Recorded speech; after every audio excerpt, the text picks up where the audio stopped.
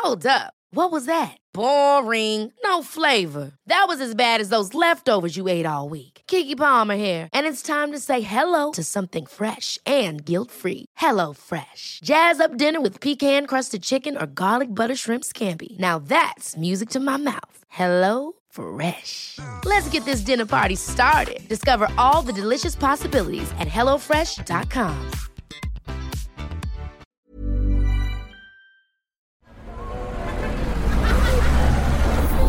Podcast Network Asia.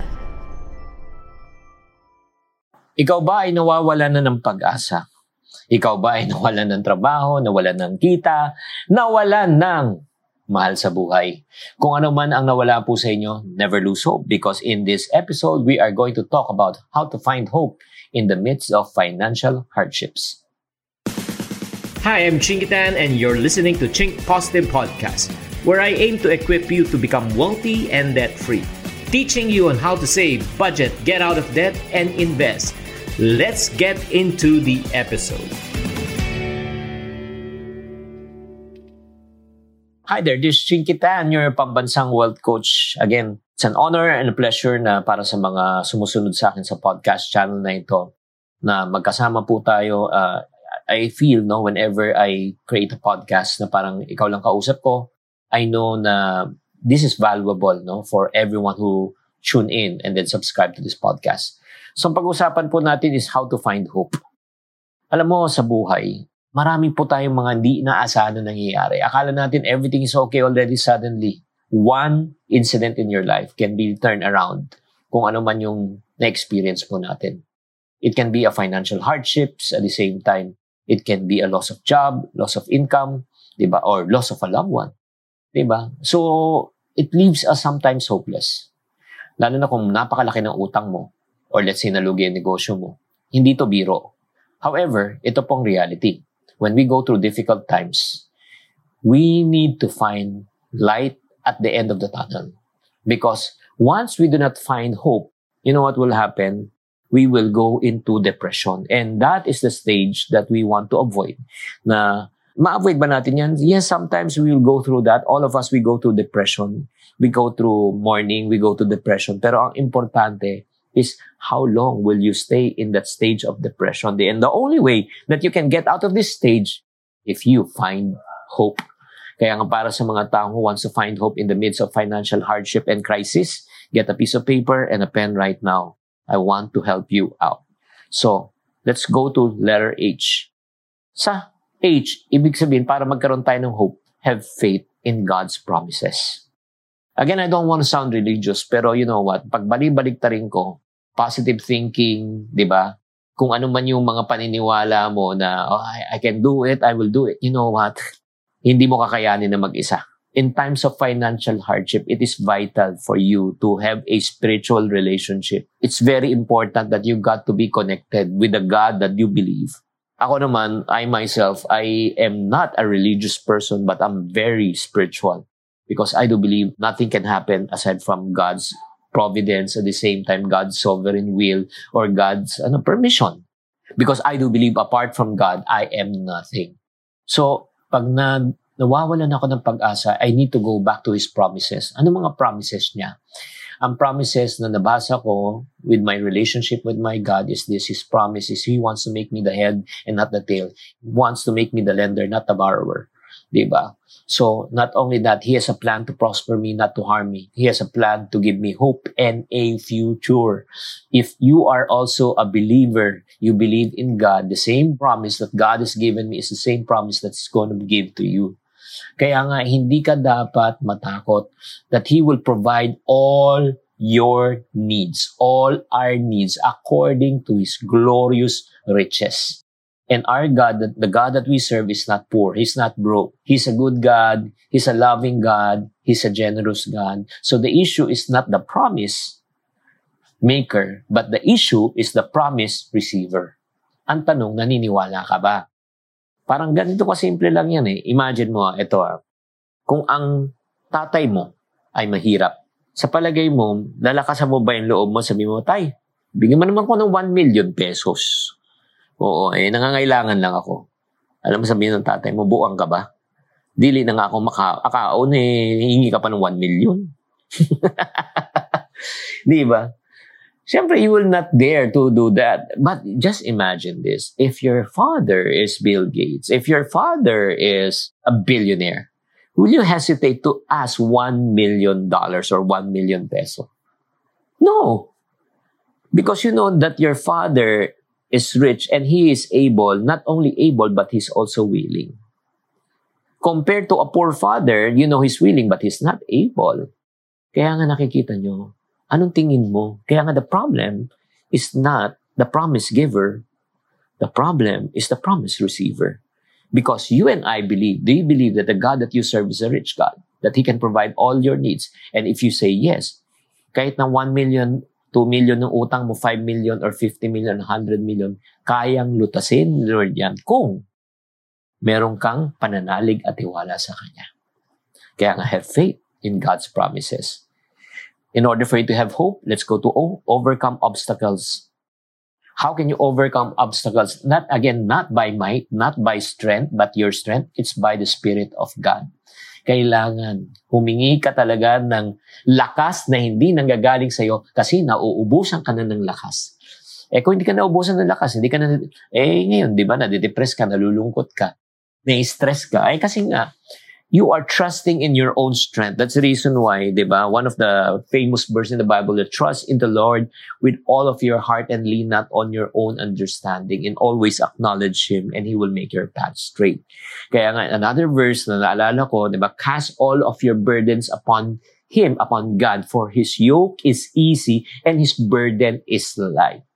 Di ba? Kung ikaw ay nabibigatan, na-stress sa buhay, ipasan mo kay Lord. Di ba? Sumubok ka na magtiwala ka, for God's grace is new every morning. Diba? His strength is made perfect in our weakness. Kung yung kalakasan niya lumalabas pag tayo po ay mahina. So that's the reason why we need to seek His wisdom. We need to seek His guidance. We need to really trust God. Humugot ka ng lakas, hindi galing sa'yo. Humugot ka ng lakas, galing kay Lord. Kaya nga kung ikaw ay nangihina ka na ngayon, you just need to be honest with God. Lord, nangihina na ako. Sinusuko ko na sa'yo. If this is you right now, as a matter of fact, my friend, as you are listening to this podcast, I know this is kind of a spiritual thing, no? Yung pinag-uusapan natin. Kung naubusan ka ng lakas right now, whether you're male or female, whether you're a single parent, whether you're an OFW, with your permission, is it okay for me to pray for you right now? I know this is kind of odd. Whether you're Catholic, your iglesia, or your, kung ano man paniniwala mo, hindi ito religion, I just feel led to pray for you. And if you want to pray with me, just pray the simple prayer. Lord, naubusan na ako ng lakas. Lord, di ko na alam kung anong gagawa ko. I'm lost, I'm confused, I'm tired, I'm stressed. Right now, please help me. I'm surrendering my life. I'm surrendering my situation to you right now. Grant me the strength that comes from you. Bigyan mo ako ng wisdom, bigyan mo ako ng grace, bigyan mo ako ng renewed strength in order for me to overcome these financial challenges I'm facing. In Jesus' name, amen. Spring is my favorite time to start a new workout routine. With the weather warming up, it feels easier to get into the rhythm of things. Whether you have 20 minutes or an hour for a Pilates class or outdoor guided walk, Peloton has everything you need to help you get going. Get a head start on summer with Peloton at onepeloton.com. A lot can happen in 3 years, like a chatbot may be your new best friend. But what won't change? Needing health insurance. United Healthcare Tri-Term Medical Plans, underwritten by Golden Rule Insurance Company, offer flexible, budget-friendly coverage that lasts nearly 3 years in some states. Learn more at uh1.com. Okay, let's go mga friendship. Ito. Naunahan ko na sarili ko, letter P na tayo on how to have hope in a hopeless situation, to overcome yung financial challenges mo. P, pray. That's what I did. Pray. Alam mo, wala eh. Kahit ano gawin mo, wala ka na magagawa. Laki ng utang mo eh. Wala kang kinikita ngayon eh. Di ba? Anong gagawin mo? Galaw ka ng galaw. Pero alam mo, bago ka gumalaw, mag-pray ka. Maintain an attitude of prayer. And then, not only pray, but God is our provider. Diba? Ask God for wisdom. Ask God for guidance before you make decisions. Honestly, sometimes we go ahead of God. Hindi tayo nag-i-inquire, hindi tayo nagpe-pray. Kaya nga karamihan ng mga desisyon natin palpak. We regret. And I'm guilty. How many times that I did not pray? Nagmadali ako, nakita ko lang pera, nakita ko lang opportunity, pinasok ko, wala, sunog, nasaktan ako, na-stress ako. Kaya nga, bago ka pumasok, seek God. Not every opportunity is an opportunity. Some distractions are disguised as opportunities. Kaya nga, importante, bago ka pumasok, mag-invest. Friendship, lalo na mag-invest. Ay, ito, malaki kikitain mo, 10%, 20% per month. Bago ka mag-invest, mag-pray ka muna. Diba? O gusto mo magnegosyo, bago ka maglabas ng punan, mag-pray ka muna. Trust that God hears your prayers and He will provide. Again, provide answers for you. Yan, paano malaman na may answered prayer? Simple lang. Number 1, He will open doors that are not going to be open. Number 2, it must be consistent with His word. Number 3, diba? There must be peace in your heart. And then number 4, importante, again, trust in God's timing. And then last but not the least, para magkaroon tayo talaga ng hope, letter E is embracing God's sovereign will. Ang ibig sabihin ng sovereign will, ibig sabihin po niyan, He is in control. You are not in control. Minsan kasi, di ba, parang, Lord, ito mas maganda yatang daan eh. Ito yung mas magandang diskarte. Kung talagang tamang daan mo, tamang diskarte mo, di successful ka na. Kaya nga may kasabihan, many are the plans in a man's heart, but in the end, it's God's plan that prevails. Whose plan will you trust? Will you trust in your own plan? If we trust in your own plan, if I trust in my own plan, edi successful na ako. Pero hanggang ngayon, hindi pa masyado eh. Bakit? Kasi nga, His plan is better than our plans. His ways are better than our ways. His thoughts are better than our thoughts. And then, once we know the trust and we start trusting God, He knows what is best for us. Di ba? Yan ang kagandahan eh. Si Lord ang nakakaalam talaga kung ano yung pinakamaganda po sa atin. Kaya nga, kung meron kang opportunity na hindi nangyari, wag na wag mong sasabihin sayang. Wag na wag mong sabihin na sayang. Alam mo, walang sayang sa mundo. Especially if you really did your best. Because pag sinabi mong sayang, you are better than God. What do I mean? I'll end with this thought. Do you pray the Lord's Prayer? Ikaw, nagdasal ka, di ba? Ano yun? Our Father who art in heaven, hallowed be thy name. Thy kingdom come and thy will be done. Ano ibig sabihin ng thy kingdom come and thy will be done? Ang ibig sabihin yan, Lord, kung ano ang gusto mo, ikaw ang masusunod. Thy kingdom come, thy will be done. So pag sinasabi mo, Lord, sayang naman, bakit di naman nag-close tong deal na ito? Sayang naman, nalugi yung negosyo ko. Sayang naman, di ba? Hindi ako na-promote. Sayang naman, hindi kami natuloy. Alam mo, dapat palitan mo yung prayer mo.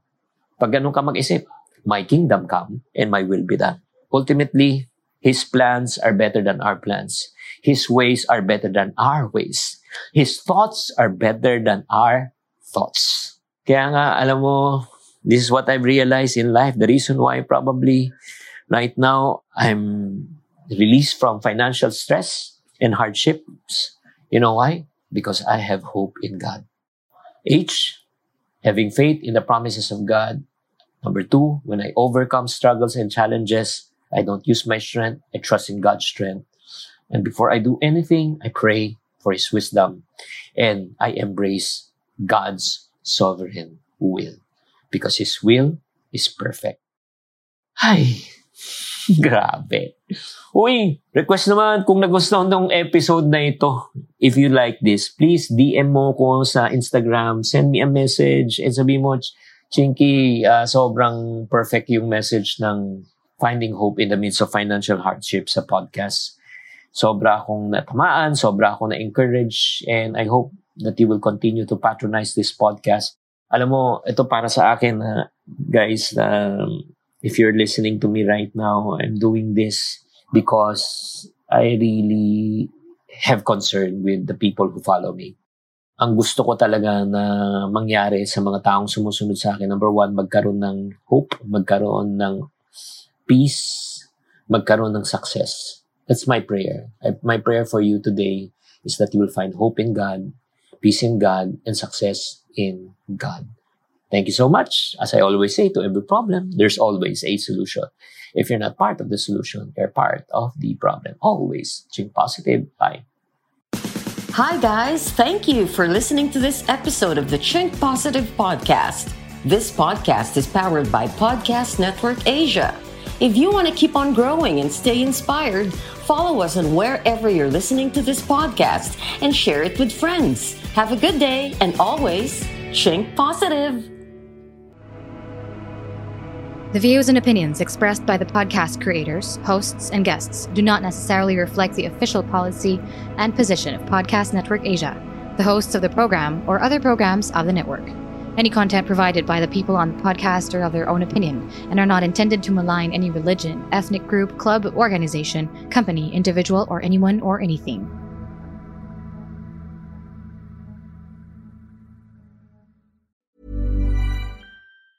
Ever catch yourself eating the same flavorless dinner 3 days in a row? Dreaming of something better? Well, HelloFresh is your guilt-free dream come true, baby. It's me, Keke Palmer. Let's wake up those taste buds with hot, juicy pecan-crusted chicken or garlic butter shrimp scampi. Hello Fresh. Stop dreaming of all the delicious possibilities and dig in at HelloFresh.com. Let's get this dinner party started.